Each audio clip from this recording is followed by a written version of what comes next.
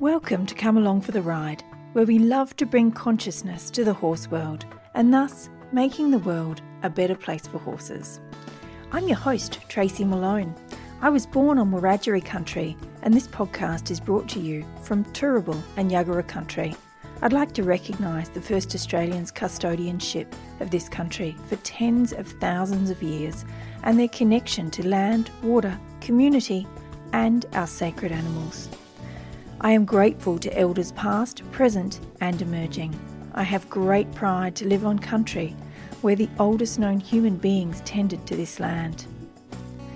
To the conscious horse people who came before me to lead the way, to those who stand beside me in our community now, and for those who will continue after we are long gone, I'd like to say thank you for being a part of the global change we are making to the welfare and training of horses.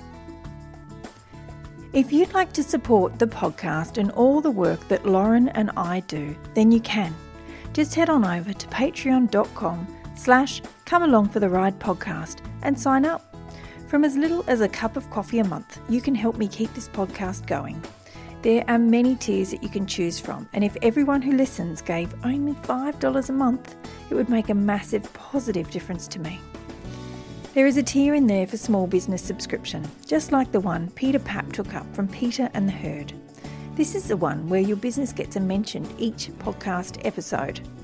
Peter works with equine behaviour and trauma recovery, equine communication, and human and horse relationship building.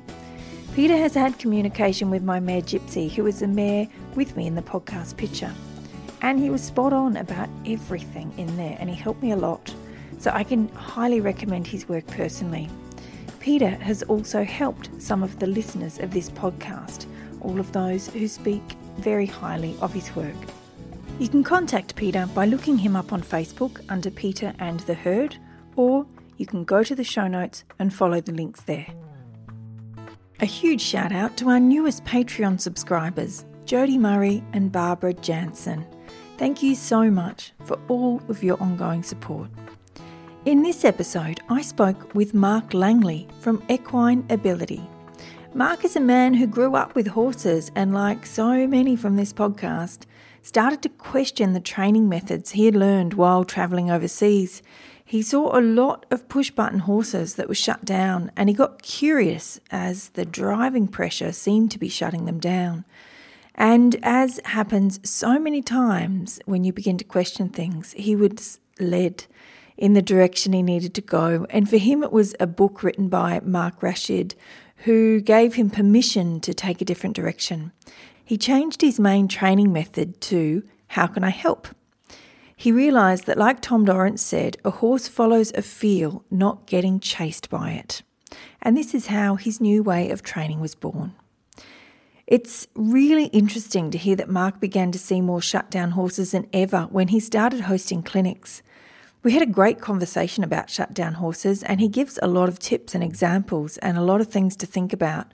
And he made a great point. It's us that shuts down horses, not pressure. And we go right into that as well in this conversation. And we talk about a lot more things as well. I really hope you enjoy this conversation as much as I did.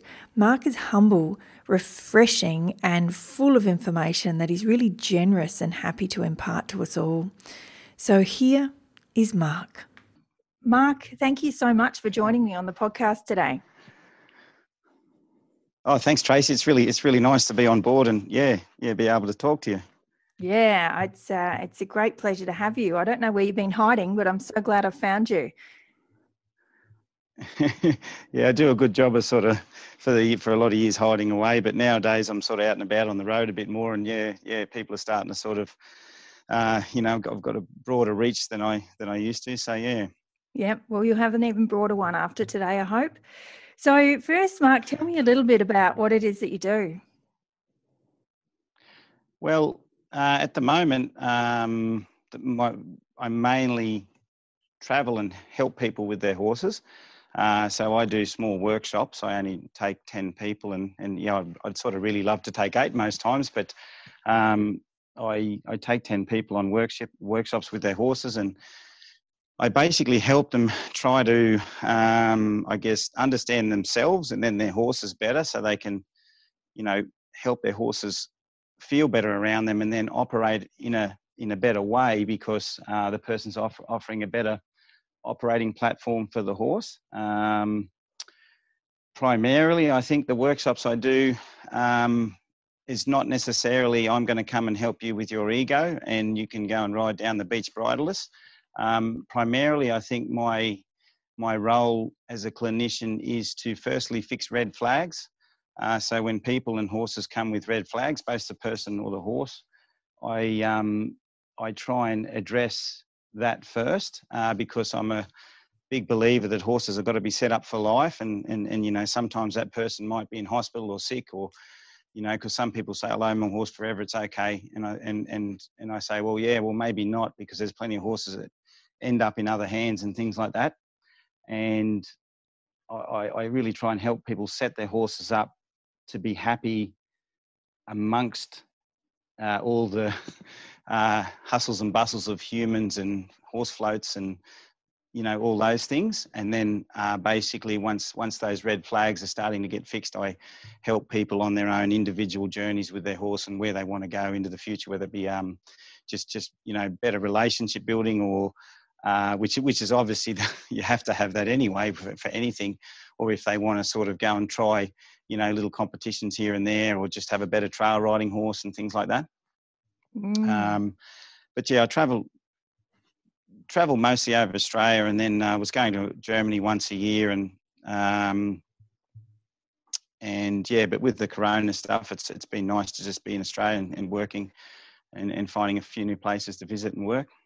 Yeah, it's been an interesting time. How did your life begin with horses? Did you grow up with them as a kid? Yes, I did. My parents left the big smoke when I was 10 months old, and decided they'd buy an old rundown sheep station in Glen Innes. And my mum was into horses. My dad got into horses in his 30s. And they started a sort of business where they started trail riding. And then from there, it turned into long distance horse tracking. And then they parted their ways. But basically, I sort of spent my time, I guess, in the early days, in the holidays, coming out, Dad would buy all these new horses from the sales, and I'd sort of ride them and make sure that they were okay, and help him out on these horses. He didn't know what you were going to get on. And then all my holidays, it was spent sort of doing the long distance horse trekking, or we were just pack saddling. Sort of we'd ride from all the way from Glen Innes all the way down to the coast, often 10-day pack horse trips through some of the, the various national parks, but we'd always have private property access, so we're just going through all the cattle properties and things like that. And yeah, I did a lot of years of doing that, in helping out with that with my parents, and then my dad later on, who stayed in that sort of thing. And then I guess once I left school, I did a few other jobs, contract jobs and things like that, and then worked on properties which involved horses. I managed a Jackaroo Jillaroo school where we sort of taught the people how to ride, and then basically took them on the station and helped them get involved with station work. And that particular station was all horse and dogs, so no motorbikes or anything like that. And then tried to start a horse riding business when I was 19, and it kind of didn't, it worked for a year, but I realised I was too young and not ready to sort of, take on board the whole big thing of a business. And then I went travelling overseas, and I got a job in Scotland for 8 months managing the horses on a horse trekking place over there that used to trek through the highlands. And I did a bit of competition over there in a competition called Le Trek, which is quite a fun orienteering competition where you orienteer one day, but you've got an obstacle course, a timed obstacle course the next day, which will have hedge jumps, gates, everything like that, almost like what a working equitation course would have, but it's just a bit faster. Oh, I've also noticed, and it's set more of a cross-country course distance, I suppose. And then from there went to America and worked on a horsemanship ranch there, and sort of watched from a distance, but I was a bit frightened of the McDonald's kind of approach. So I sort of didn't really get involved in it. Was it very different to your normal approach? So let's take one little step back. How did your dad train horses and teach you to train horses and ride? Was it the normal traditional way, or did? Well, it was yeah, it was more of a sort of a traditional what Dad learned around the horse people back then. So my dad's 84 now. So, you know, it was just what was around in the country at that time. And especially moving from the city, he just would have took all the ideas of what the farrier taught him and what this bloke taught him and that stockman taught him. And so it was kind of like a traditional way.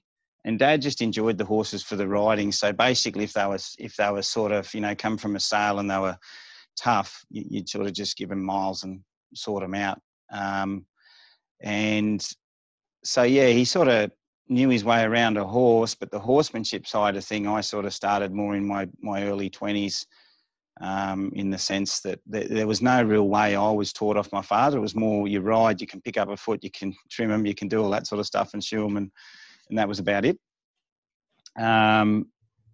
I got interested in the training once I started travelling more, and also when I worked on the place at Nundle, the stockman there, I thought he had a real good way around horses and had some nice horses, and I got interested in a bit more stuff then, and then after America, I started taking on horses to train, and that's where the real journey started, I guess. Yeah. So what did you see in America? You said you didn't like the McDonald's way. That is, get them in, train them, get them out?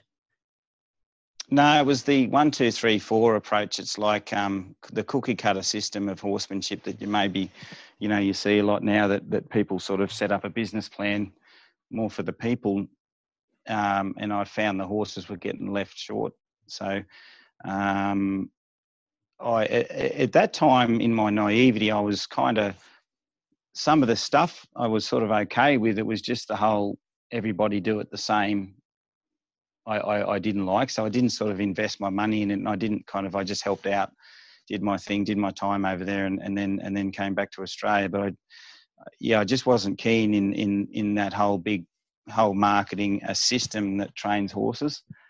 And though when I came back to Australia, there was things that I was trying. There was a lot of things that didn't feel right in my gut for the types of horses I was working. So I was very quickly changing what I'd seen to what seemed to work. And when you came back to Australia, did you come back and have your own horses again with your dad, or did you go to another one, somebody else's farm? No, I came back and we ended up buying a part of Dad's property and build our own house on it, sort of own and build our own house, and that's where I set up the horse training business. So I came back and met Jenny, and Jenny who basically runs Equine Ability now, and we sort of started in Glen Innes back then. It's about 17 years ago, I suppose. And but I put an ad in the paper to take on some horses, and I had some horses of Dad's old trekking horses I had, because while I've been away over the years, I didn't really have my own horses because I was just working on the horses on the places I was working. And I just started taking on young horses in Glen Innes to start, and then from there it evolved to troubled horses and things like that. But I was there for, I was training for 15 years, I suppose. And what did you find? What did you change? How did you go from traditional to completely different? Well, if traditional, my traditional was I could ride, I suppose, and it was sort of get on and ride.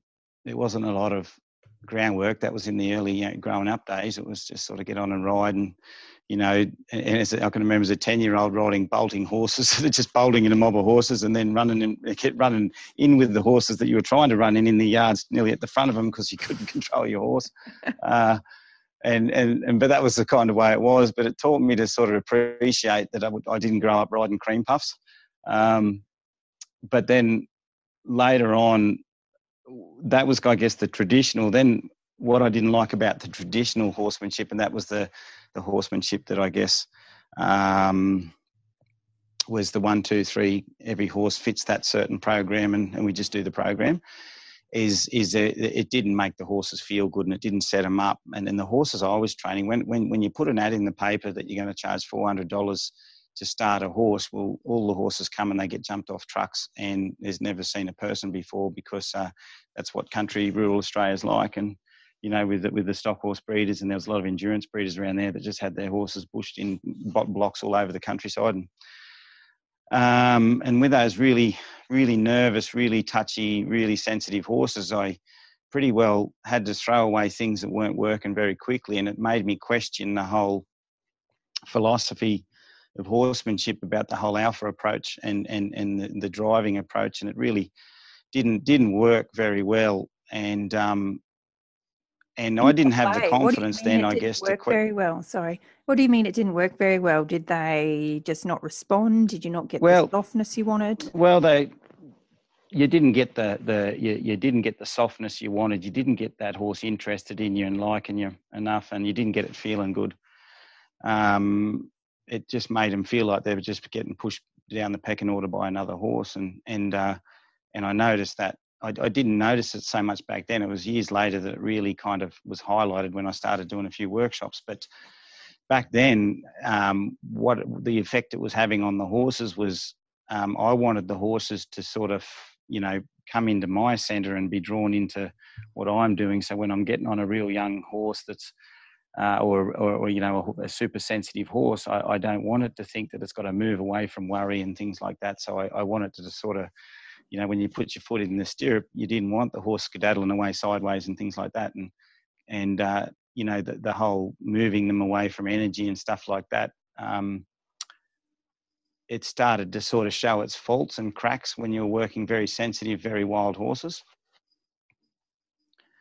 So I sort of evolved, and I didn't really have the confidence to question a lot of gurus back then, I suppose, but there was a book that a neighbour up the road loaned me to read, and it was one of Mark Rasher's books, and it was I think it's A Good Horse Is Never a Bad Colour. Mm-hmm. One of his old books, I think he wrote that, I don't know, a long, long time ago, but he said some things in that book that I was kind of questioning and thinking about, but I guess I didn't have the confidence back then to, say, hey, I'm going to try it completely differently. And, but I could feel myself shifting in the way I was approaching horses. And I don't know, Jenny said, maybe they're not in his book, but I surely remember it was that book that I got this out, but it was the philosophy that really got me back then was, if you push a horse away, they'll soon know where you want them.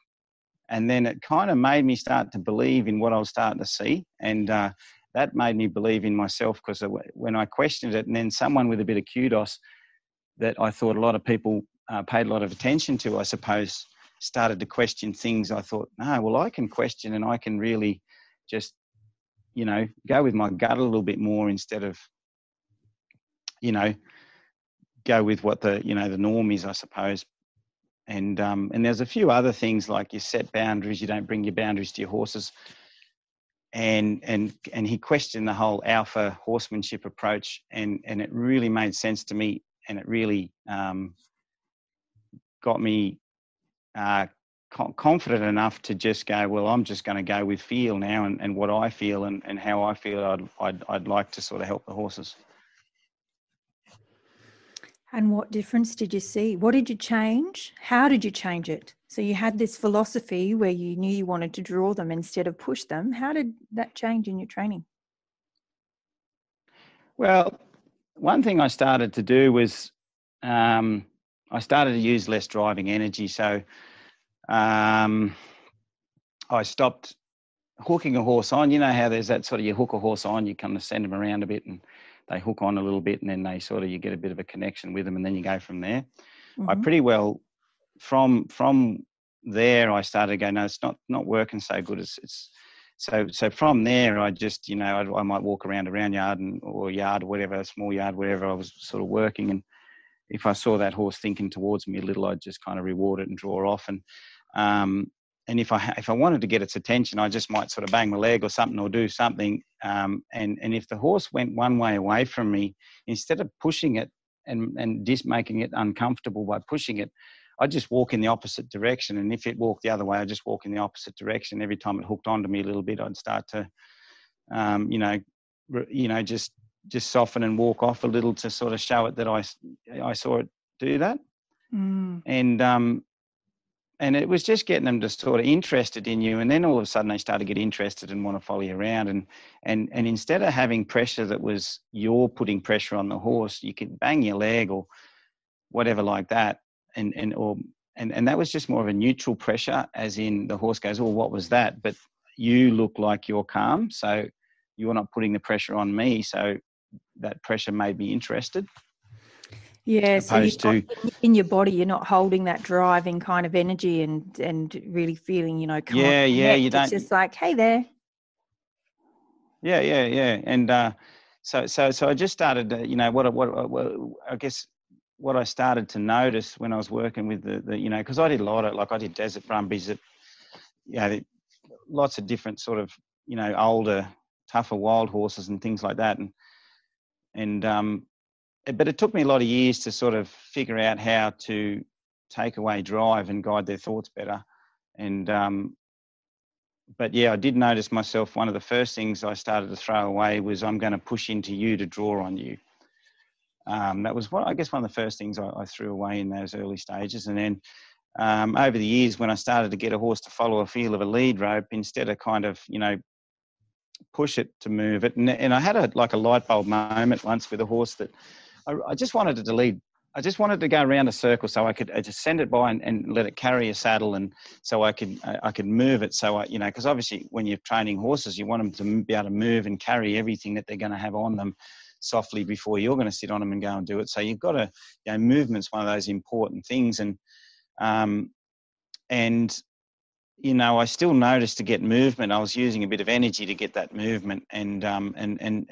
But what I noticed, there was so many horses that their hard side, the eye that they didn't want to look at you on, I mean, was like, it was trying to, like, you know, trying to do dentistry on a wild cat. You got this wild horse that, you know, it doesn't want to even get you down one side. And so, and every now and again you get the two eye on horses that will not, you know, the hardest thing you'll ever do is touch their hip, sort of thing, because they're very focused, very intense horses, but they don't trust you down their sides. And I said, this is not working. It's not working. It's not working. It is horses. And then I went and I had a mental reset. And because the other saying that actually got me going back a little bit, was that I got out of that book, was, we're here to help. And that was something that took me on. You know, I just went, well, you know, it'd be like an irate, you know, a concierge saying, yeah, yes, sir, how can I help, to an irate tourist who's whinging about something completely not worth whinging about. And I had to just sit back and go, geez, I might be in the red zone now, and I think this horse is, you know, I'm frightened. I'm sort of, you know. So you get angry, and then you start to just operate, as in, you start to go out and say, right, I just got to train this horse. And once that how can I help philosophy became part of me, it actually calmed me right down, and I just could step back and say, what's gone wrong with this horse? What's happened here? What have I done wrong? And then all of a sudden I'd see, oh, geez, I missed that, didn't I? Well, I can go back and help that out, and then come along again. But anyway, and then we go forward to this horse. I just had to step back and go, how can I help? And then I just stood there and I just said, oh, I just might lead you past me. And I just led it beside me, just until the eye softened and it started to, and then I just let it past me, past my shoulder. And it just loosened up and went out on a circle and travelled around me nice. And I went, that was the penny drop I needed, when that really tough horse just said, you just have to offer me a pathway and I'll follow it. Yeah. and driving pressure is like the pathway, pushing it from behind. It's, you know, and the old philosophies of, like, the Tom Dorrances and those guys, are like, a horse is to follow a feel, not get chased by it. Yeah. Perfect. You know, so that was kind of the, you know, what I needed. And then from there, every horse after that, I started to say, I'm going to put more value in the leading that I teach you before I do anything else. And then they all started to go out on circles so easy. And not that I believe in a lot of circles on horses, but back then I just had to get them to travel around me. And I've got a lot of different ways that I do things now, but it was kind of the penny drop for me. And it basically gave me a tool that really started to define the difference between putting energy towards a horse's thought opposed to steering a horse with energy. And it was from there the clarity came into my mind about how I wanted to guide horses and putting energy in towards their thoughts, so they're already locked on with their thoughts. They just have to be energized, opposed to trying to. And I think earlier on in the past, I was steering a horse with energy. They were moving, say, left or right, and speeding up a little because you energize that to steer them. And to me, nowadays, I would say that doesn't make sense. That's bad horsemanship, because you set up a thought, and then once that's established, the balance of the horse is established, and then all you have to do is put more energy into that. And but that was the kind of the penny drop back then. Wow. On a really wild horse. Yeah. Oh God, we need to talk about that more, because my head gets it, but I can't. I understand you on an intellectual level, is how I will say that, but I'm fascinated by it. Can you tell me what all of that means by bringing energy to it? How do you bring energy to something without building pressure on the horse? Okay, there's always going to be pressure, and as you probably, in a human psychological fashion, or any sort of, it takes a certain amount of anxiety for something to seek change. Anxiety is not some people sort of don't like anxiety, but most people without anxiety sometimes don't seek change, and that's the same with horses. It gets hot, the horse seeks shade. There's a certain amount of anxiety that gets it to seek something, but it doesn't have to be too stressed. But anxiety is something that's in there. But pressure sometimes created too much adrenaline and anxiety. So how do you teach a horse to?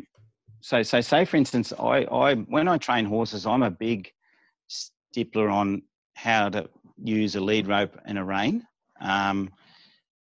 because I've seen too many horses carry brace their whole life with it. And after doing clinics for 10 years, I really just see that people have got to spend more time on one thing instead of 5 different things that they got on the cooker at the same time with their horses. Yeah. And so I might do a lot of leading exercises that get a horse to sort of lead out there, or lead here, or do here, do this. And then to provide energy. Once the horse's thought is on track, you could lift your energy a little, and the horse could probably pick up on that. And if the horse didn't pick up on your energy, for instance, you don't chase your energy into the horse to ping it out. You can just put a little extra feel through that lead or something like that. And that horse will go, oh, that's right, I lead, and I can always go faster with that lead. So they lead a little faster. So I guess I've got other ways kind of now, but I guess back then I was trying to figure out, how do I stop pushing the horses from the loin to make them go forward, and make them feel like I'm an alpha horse that's kind of bullying them, to getting them to lift their energy like we're together, and we're they're not running away from me or something like that. And I guess I went back to refining my leading, so the horse was leading really well, and wherever I put the feel of the lead, that horse could put its thoughts and travel through.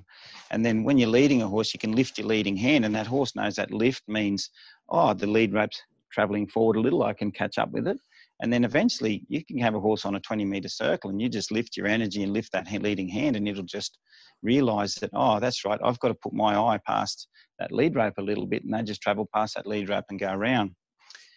And that's with the lead rope, and you can start to do liberty with that. You can teach them on the lead rope first, and then turn that into liberty, or there are other ways you can teach liberty. But basically, you're trying to lift, and you can create an impulsion, and you can even bang your leg or something to get that horse thinking, and that will cause a little bit of anxiety to get that horse searching, but it won't be you pushing all your energy into the horse to deflect it away from you.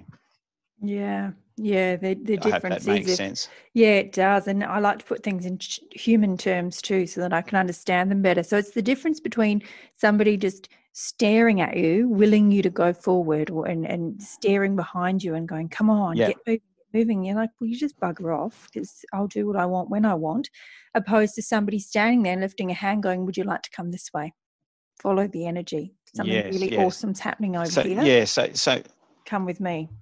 Yeah, that's right. And I, like when you relate it to a person, like a person that you're trying to talk to, if you point to the tree and say, can you go to that tree? They're completely happy with that thought transition, and they go over there really easily.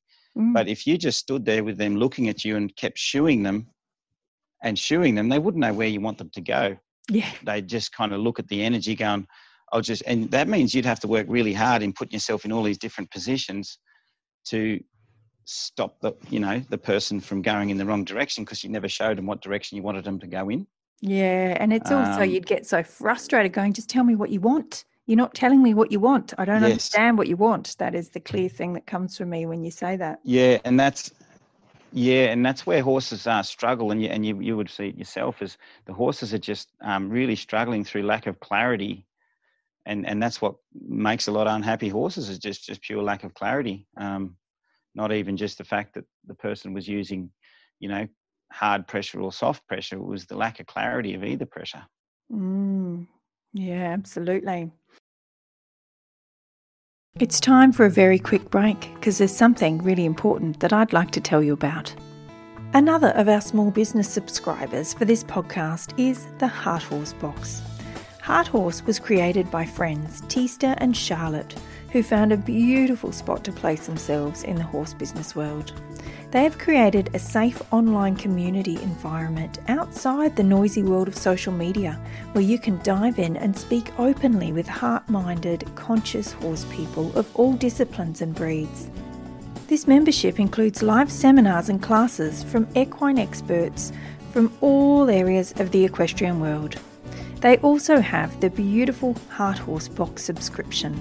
I do love this one, as it's centred around you, the conscious horse person, receiving nourishing gifts for you, as Heart Horse understand that you are already taking amazing care of your horse, and they want to make sure you are doing the same for yourself.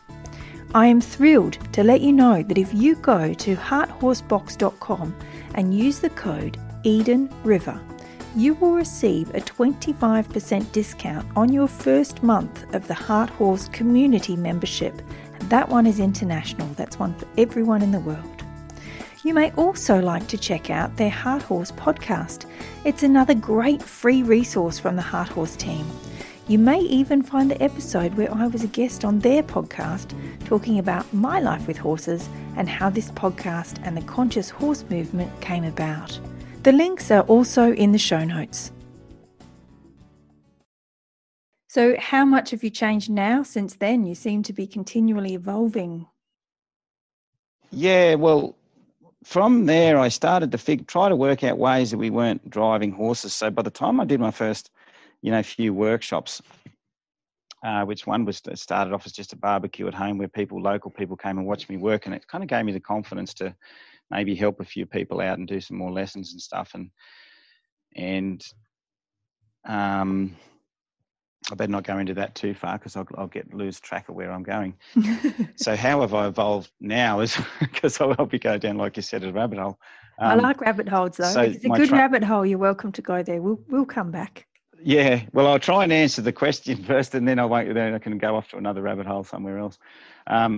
So later on, about 8 years ago, I met a fellow came and watched one of my clinics, and his name's Ross Jacobs. He writes he's written a few books, and I had a yarn to him at the end of the day that he came and fence it, and I got reading some of his stuff before the clinic, because I realised I'd recognised that name before. So and I looked into his stuff, and it was almost like I said before. I had a gut feel, and I was going in a certain direction, and then that old Mark Rashid book helped me try and figure out ways that I didn't want to drive horses anymore.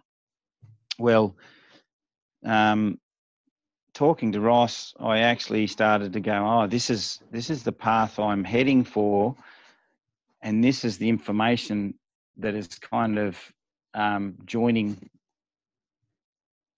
things up for me. So he was big on, and one of his mentors is a fellow in America called Harry Whitney, who's kind of a master at it, I suppose.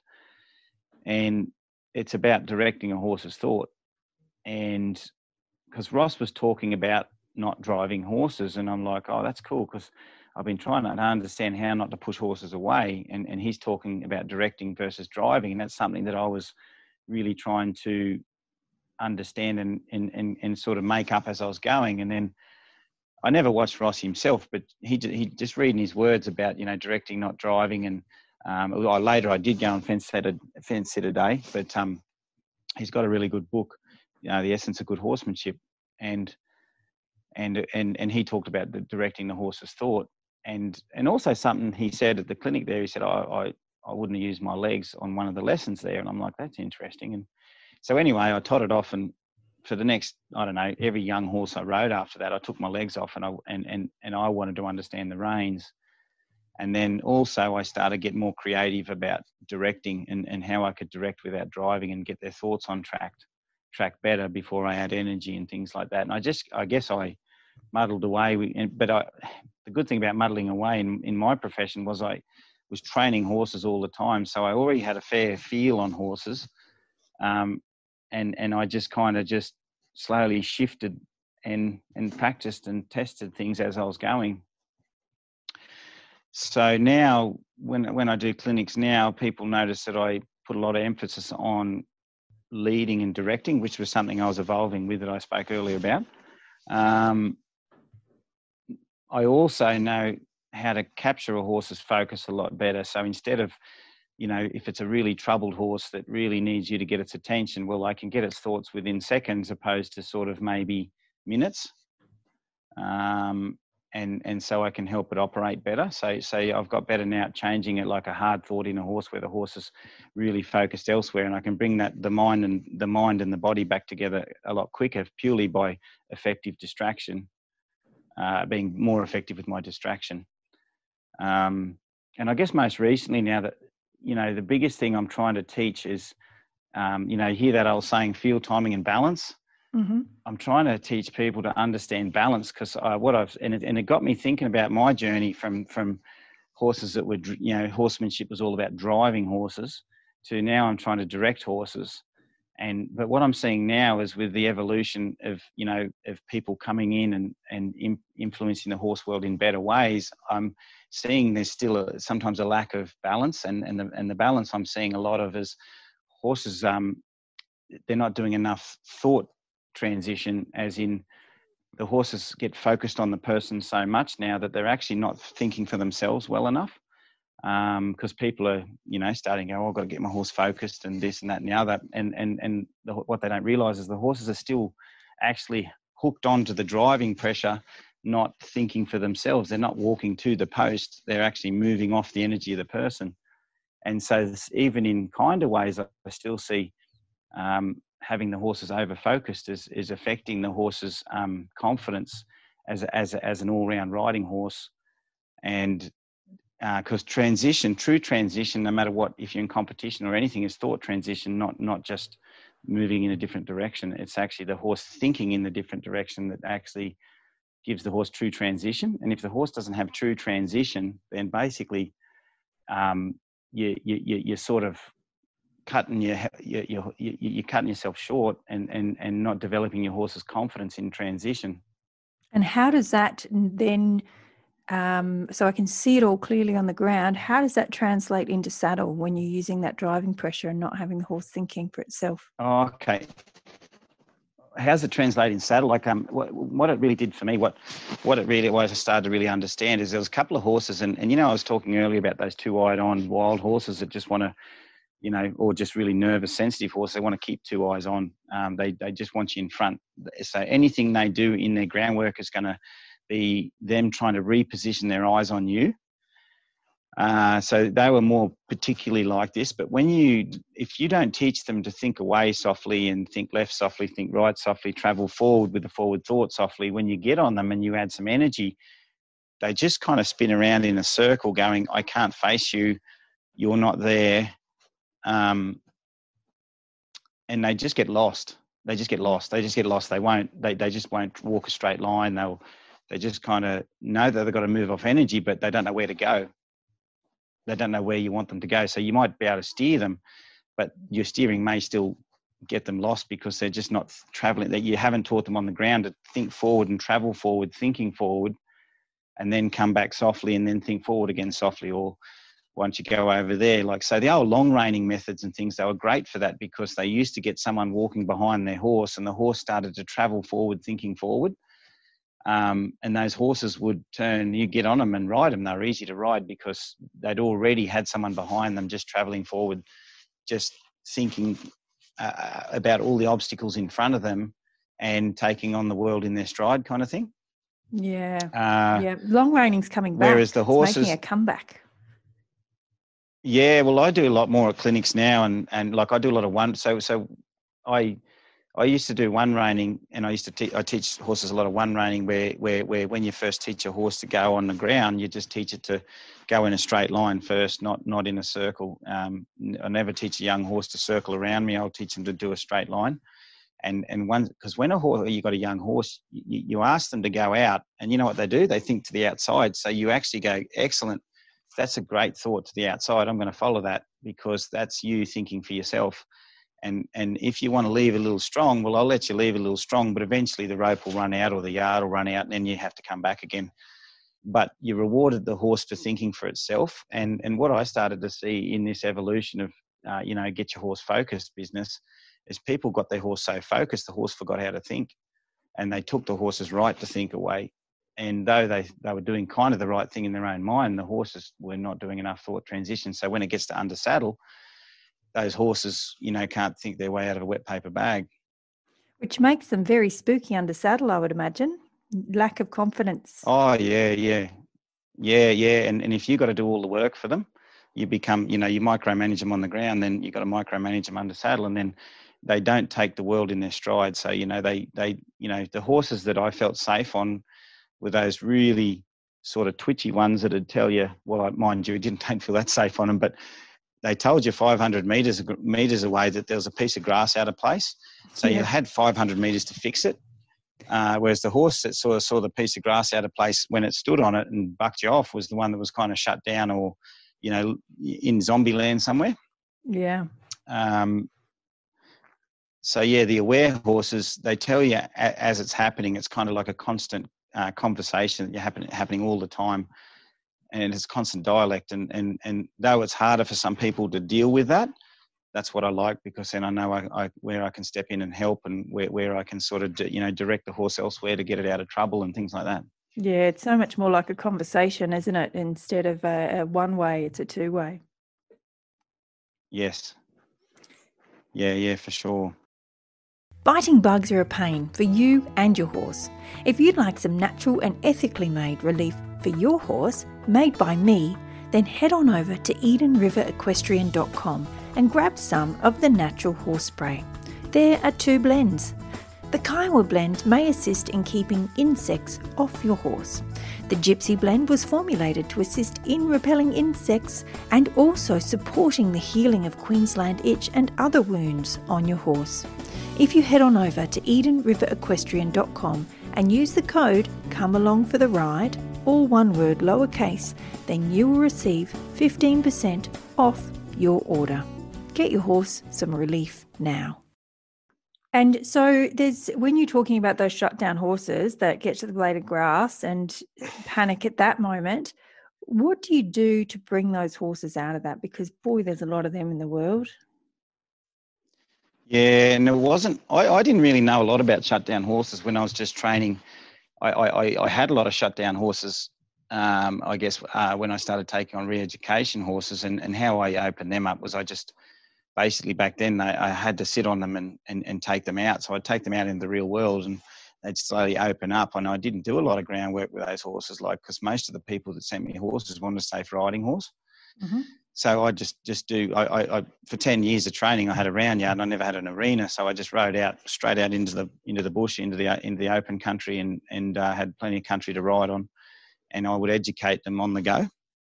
Which is kind of perfect, and just being, when you think about it, taking someone bush, anyone, even if you did it with a human, it would be pretty healing in its own right. So it's a fantastic thing to do. Yeah. So yeah, because they just I wasn't interested in a push button groundwork horse at that time, and the people that were sending me the horses just wanted a safe, quiet horse. So I found the best safe, quiet horse could be produced through taking it into the real world, teaching it to open up its mind, and then helping it through until it started to feel good. So I didn't put a heap of pressure on them, but over the days of riding, I would slowly their awareness would become back, because they needed awareness, because there was so much tricky country in kangaroos, and and we bordered on some sort of pretty scrubby country that there was plenty of deer, and we used to sort of catch wild goats and breed a few goats and things like that, and sheep, and so there's always something to keep their mind open. And that kind of sort of got them travelling a lot better. And when they were paddocked, I had them paddocked with other horses, so they'd start to open up pretty quick. But but I never really realised the amount of shutdown horses until I started doing clinics. And what I started to realise, it was kind of that's what kind of nailed it for me, in the sense of, I know I'm on a path that I like. I'm not saying I'm on the right path.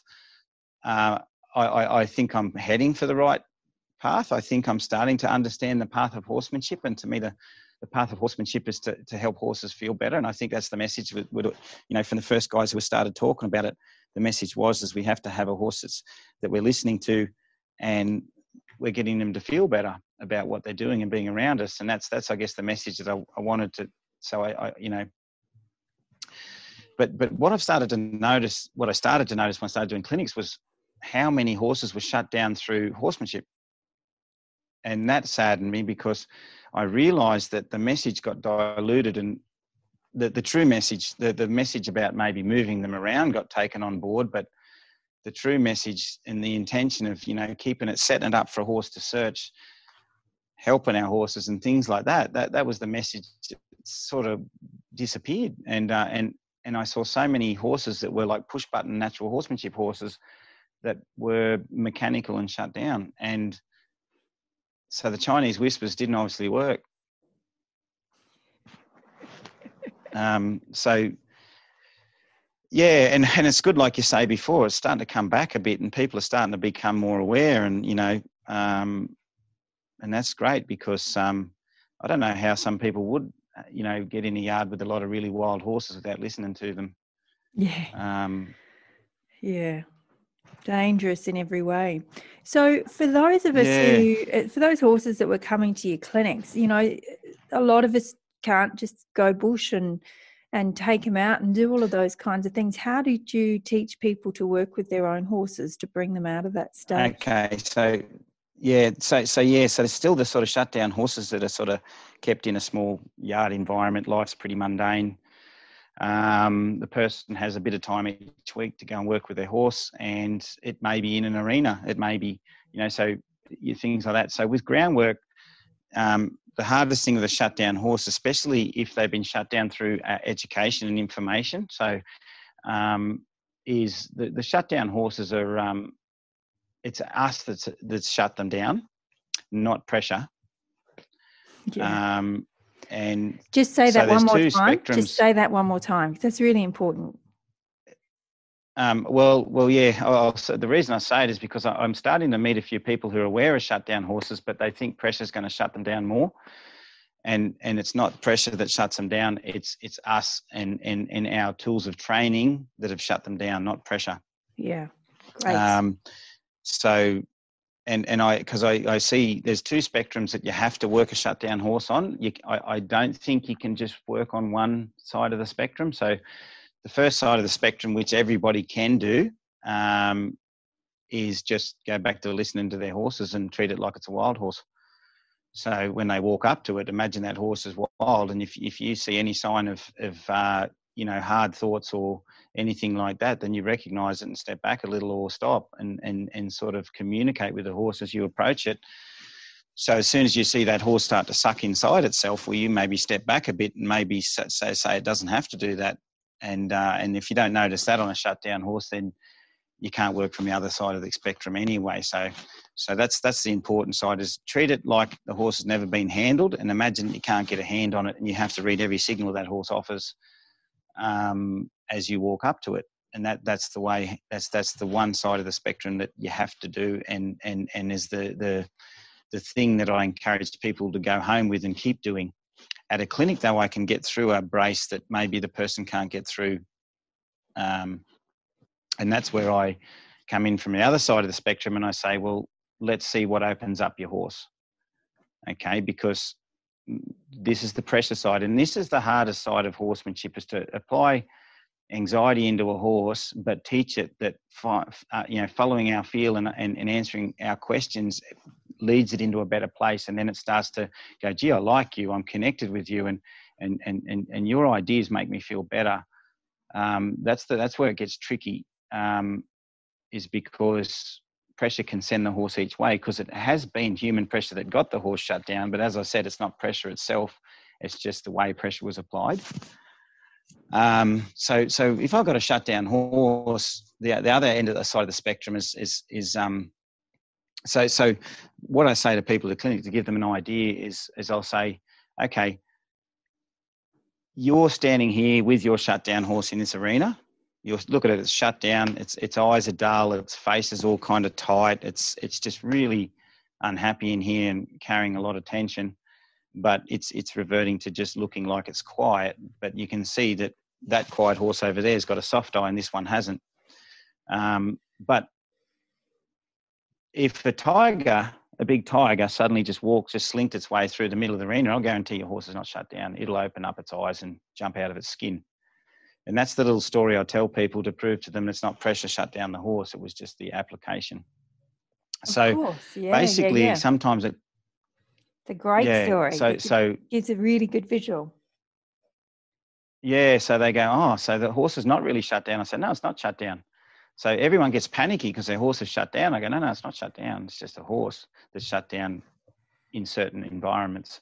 So don't stress and go and have sleepless nights, because it's just a horse that shuts down, but it's not just living all the time in a shut down world. And some horses do, because obviously you go to places overseas and even in Australia where you see horses 24/7 locked in the stable, and they're pretty well shut down. They don't have an environment they can open up in as much. So there are horses that spend more of their life shut down because everything's just really not a nice place.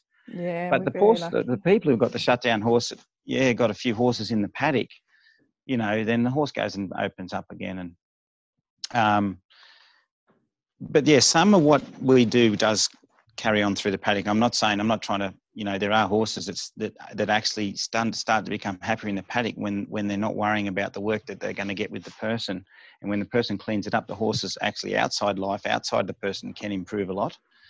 But I won't go in there just yet. So with the shutdown horse, I might just be a little random around that horse, or say, for instance, I can give you an example. An example is probably easier for people to understand. I had a really shut down and also almost lame horse at a clinic in Queensland that was kind of lame through the hips from all its kind of Western kind of work.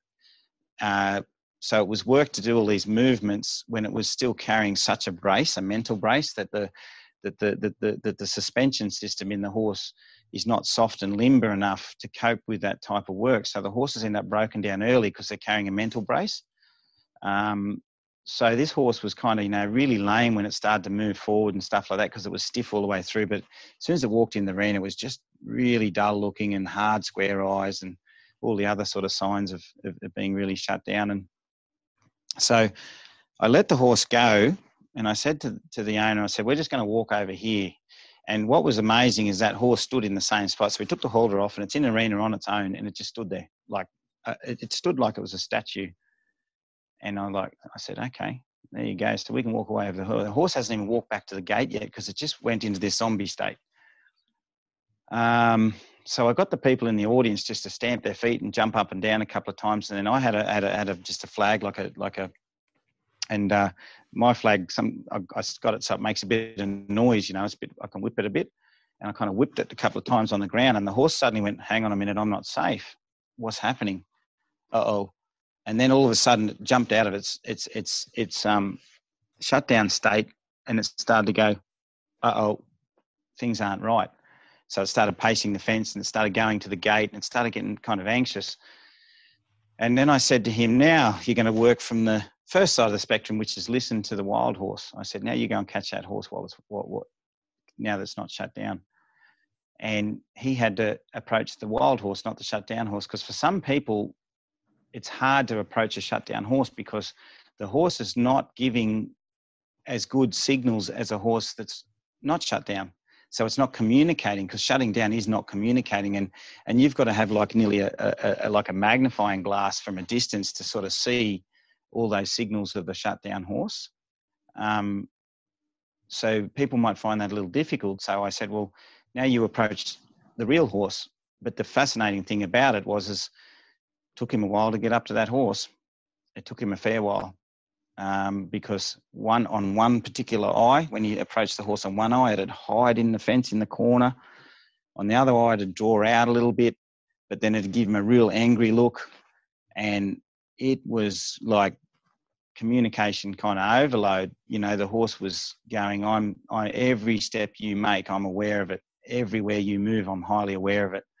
And so he basically had a horse that he could actually work with, because it told him every time he made the wrong move. So we went, oh geez, that was a bad move, wasn't it? And I say, yeah, well, you can see it now, can't you? So whereas he just got, like, he used to walk up to this kind of half angry looking horse all the time, that sometimes got nippy or sometimes did some random kicky things, but it just got angry at a distance and stayed angry. But this time, this horse, every footstep, every lean, every, step in the wrong direction or right direction, the horse was highly attuned to. And then by the time he got up to the horse connected with him, because basically the horse finally allowed him in, and it connected with him, and then he could walk around the arena at liberty and the horse would follow him, and it wasn't running back to the gate for safety all the time. So we left it there, and the next day he came in, that horse followed him around, and the horse looked completely different. It was a softer-eyed horse, and the hardest thing now is he needs to kind of just let that horse off work for a fair while and just go out there and say, mate, you've had too much education without being happy. Maybe I'm just going to build a stronger, better relationship with you before we get back into education. And then I was trying to show him ways he could educate the horse. But like everybody, there's that side that I want to go and do some, I want to go to a competition next weekend or something. Yeah. I thought, well, he's not the horse for it. Yeah. Yeah, and that's so important. There's so many of these in the horse world that we have to put all of our dreams and goals aside. It's like being a parent. It's like you can shove it all on your child, but what does your child want? You've really got to think about that with horses too. What does your horse want? It doesn't want to compete. It's not liking competing. Give it a year off. Maybe then it'll like it. But at the moment, you're making the wrong decision for your horse, and you're putting yourself first, and it's to the detriment of your horse. Yeah, and that's the biggest thing. The thing I find, I guess, hard now at clinics, because I became passionate about horses when I started to see the troubles that they've been through and what they've been through. Before that, horses just were another tool, because that's kind of how I grew up. And then I didn't grow that extra big heart for horses until I started to hear their story, and then suddenly it changed me in the way I looked at horses all around. And but the hardest thing I have now with clinics is what you just said, is I think sometimes it's a quick fix. People come thinking, I've heard Mark can help me with a troubled horse or a brace or this or that, a horse that puts its head up or whatever it may be. And I show them that we can help this horse, but not by next weekend or the weekend after. This horse, particular horses need you to become part of that horse more. And it means putting the ego aside and helping that horse, and that might be a bit more long term before it sees a competition again, or goes to a place that's got too much stimulant that causes that horse to sort of get really uncomfortable. But yeah, but still, you've imparted the information, and I know people start to take it on board. I know that they start to think, because I'll tell them how it is, in a nice way. I don't try and make anyone feel bad, because they're there because they want to help. They come because they just need some help, and there's no point, if I can't get through to them, then I can't get through to the horse. So, but over the course of a weekend or a 4-day clinic or a 6-day clinic, whatever they're on, is I really try and get them to understand, where I'd be going with this horse. So they've got a bit of an idea, and and I know people, they've come back and said, you know what I did? I didn't do that, and I didn't do this, and I waited, and geez, it's been so rewarding now, because I've got this horse that's coming out of its shell, and it's actually interested in stuff now, and I'm actually getting things that I couldn't get before. Yeah, and if you're talking to someone where you're on the first layer of the onion skin, the middle of the onion, the center is where they know what they have to do and they do it, but there's all these layers that they have to get to actually understand it. So you might be the first layer where the first time they're ever hearing your horse doesn't really want to compete. They might take that horse to competitions for another year or two, and it gets worse and worse and worse. And then Yeah. another person tells them, and then another person tells them, and then they're like, okay, maybe I've got it now.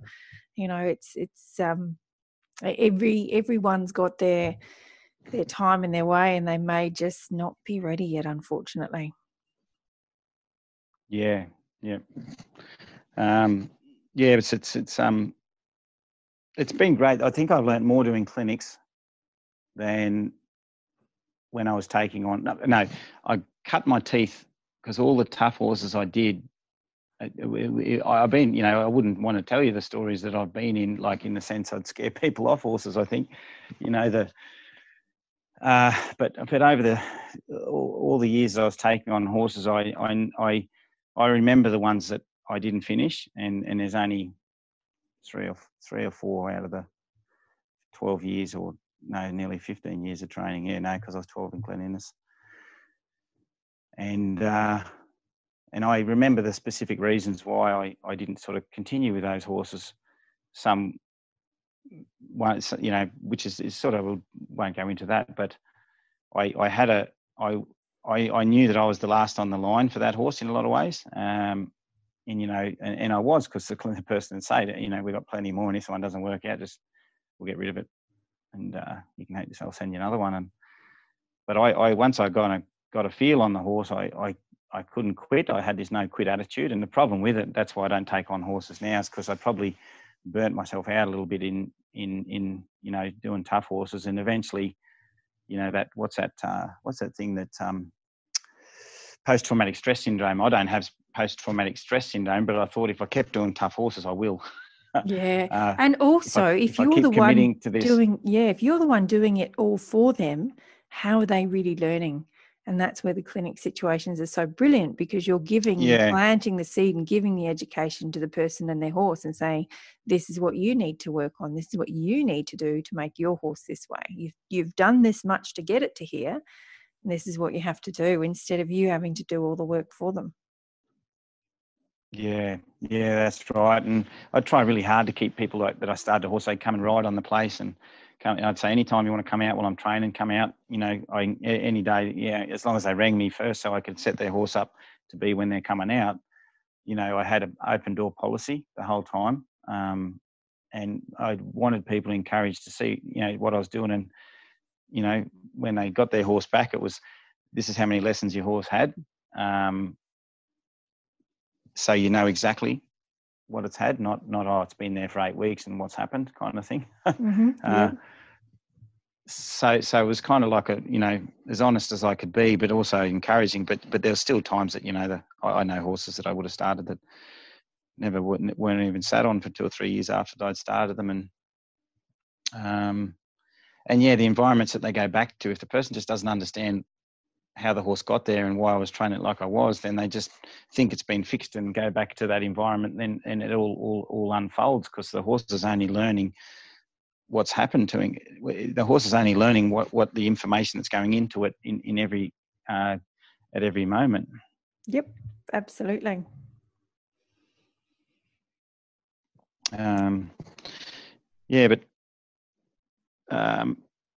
Yes, it's good. It's good. It's been a good journey. And there's we now I actually, this is a pod. I started. People started asking me about podcasts, and so we do a question and answer once every fortnight for members. And we started a membership program. It was Jenny's idea. I've always been a bit like, when we first had to do a Facebook, I don't want Facebook. We have to have a website. I don't want website. I've always been the speed bump the whole way. But as I said to you earlier before we started the podcast, it was like, well, I'm living in Australia. I'm doing clinics, and I have to, we have to have, a way of getting the word out there to help horses and keep the business ticking along. But I've never been a big businessman. I've just kind of enjoyed what I'm doing, and thank but we God you started a found Jenny then. subscription, and yeah, I know. So we started a subscription because there were some people at clinics, and people started to find out, and they said, I can't go to clinics. Have you got any way of helping me? Or, you only come to this area once a year. Is there anything I can do? Or, I really, and then I guess once a few people said, this will be a good idea and you'll help out us and our horses a lot. Then I said, oh, okay, maybe a subscription sounds like a good idea. So we started one, and, obviously it's not, I mean, I say it's in its infancy, but it kind of is still, because there's a lot of developing to do on it, and, improving and just giving people stuff that they can work on, and some other ideas that keep them sort of interactive with it and help them out. But so we have people on the subscription, and they I do a question and answer every fortnight, that they just post their questions up and answer them. But then people who have bad internet and stuff, they say, oh, God, I can't stop and watch it, but I'd love to listen to it on the way to work, because that's where I get time. So now what we do is we just sort of podcast the question and answers, and now that goes on Podbean and a few others. So it's just the question and answers of all the people with their, different issues that they're having. So we do that, and but it's linked up with the subscription. But you don't have to be a subscriber to get the podcast. I think you can just you just need to be a subscriber to ask the questions. But I've had a little listen to a few of them, and there's great information in there, really great information from very, they're very practical questions that people are asking, that every horse person has probably had one time in their life. So it's very worth taking a listen to. We'll link to it in the show notes for sure.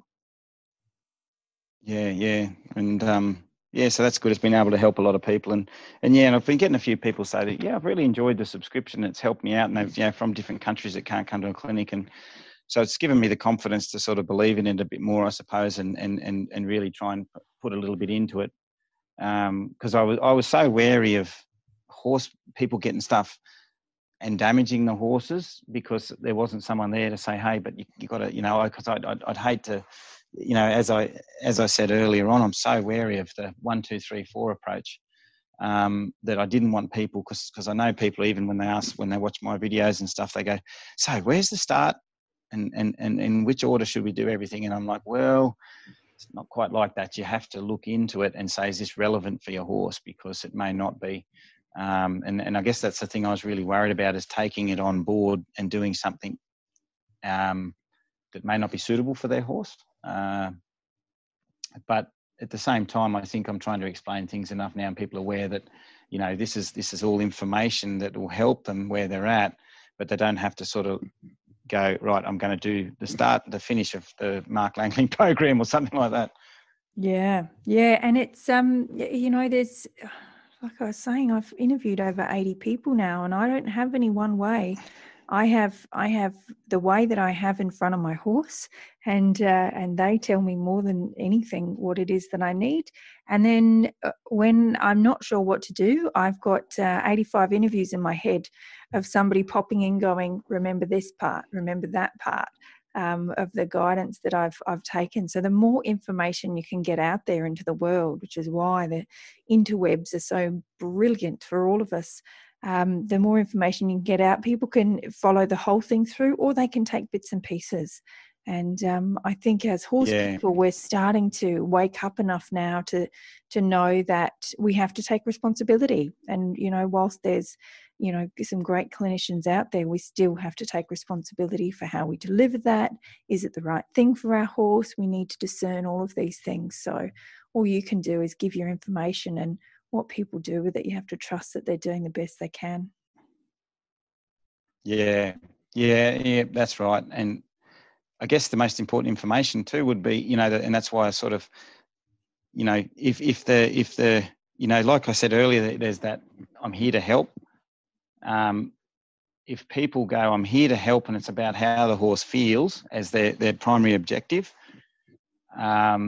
then if they always fall back to that as their foundation, then they kind of know when they're steering in the wrong direction a little bit, because their horse will always steer them. And if they take that on board, I think no matter what they're grabbing from different trainers and horse people, they'll say, hang on a minute, is this right for the horse? Is the horse improving in its emotional mental welfare, I suppose? Then they can maybe go a little wrong, but not too wrong, because they'll always have that picture in their head of that happy horse that they want to see. Yeah, exactly. And if they keep asking themselves that question, then they're able to go, well, that didn't work. What did I do there? What was it? And what you're doing is you're making them, when you're giving them the foundations and the principles, they're able to go, oh, maybe I just put a little bit too much pressure in that. And maybe I was using driving pressure through that instead of doing it, having them thinking. So, there's all those things that we as horse people, have so much to learn. I'm not sure I'll ever finish. You'd think after doing 80-something interviews that I would feel like I was there, but I don't. I really don't. Yeah. Every new person brings something brilliant. Yeah. Well, the one thing I will say, and I'll say it to you, and I'll say it to everybody, is there is information overload, and pondering is such an important thing. With the resources out there, the resources are wonderful. It's wonderful to have all these resources and all these things to learn and inspire people and to help horses. But I'm seeing this a fair bit with the people that I'm working with, and is information overload.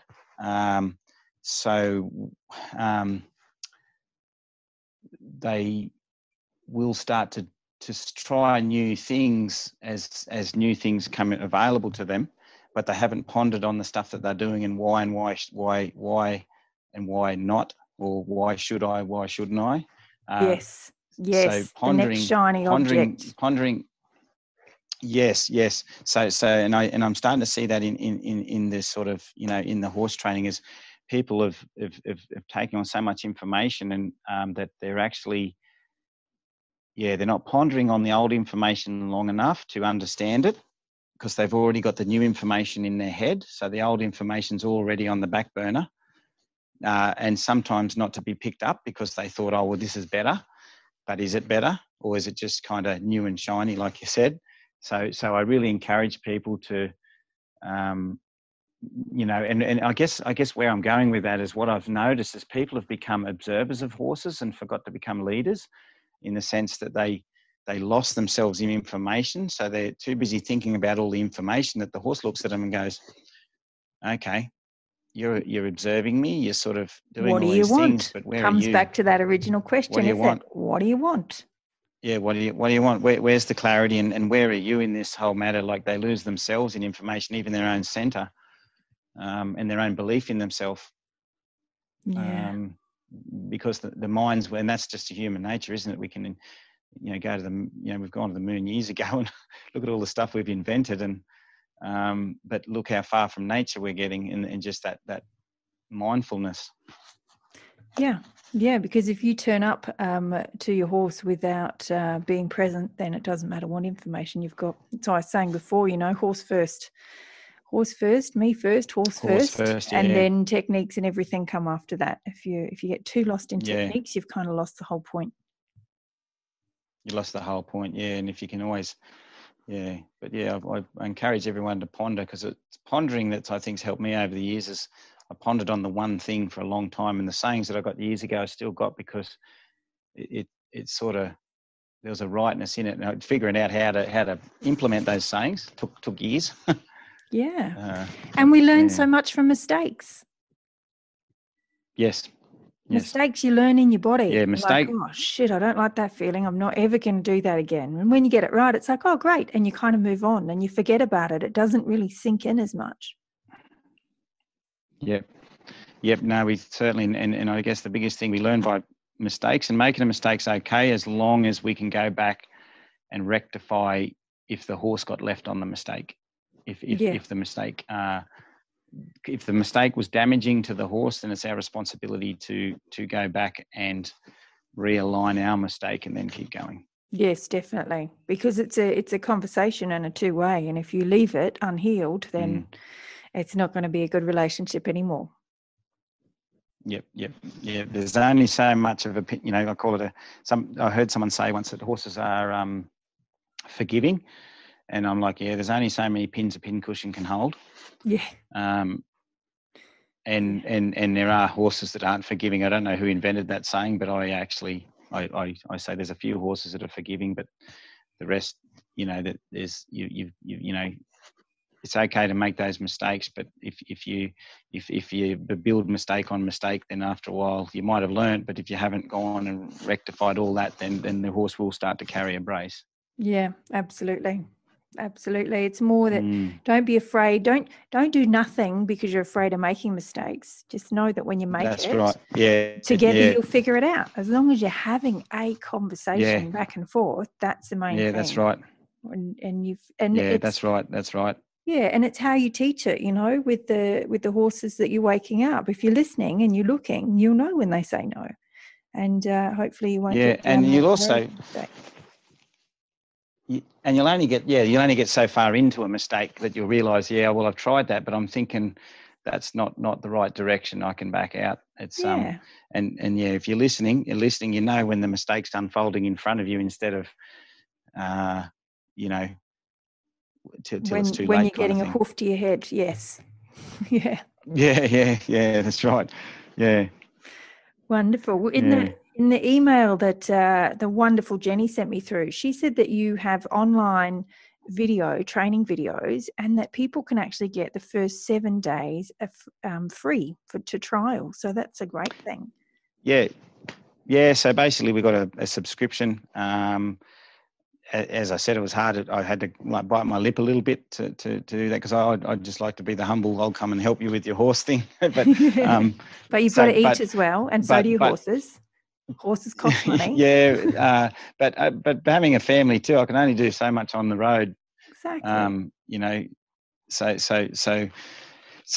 the subscription is basically, there's a heap of different clinic videos of footage I've taken at clinics, plus training ideas at home that I've videoed, and it's a monthly subscription. First 7 days are free, and then you basically choose if you want to stay on board.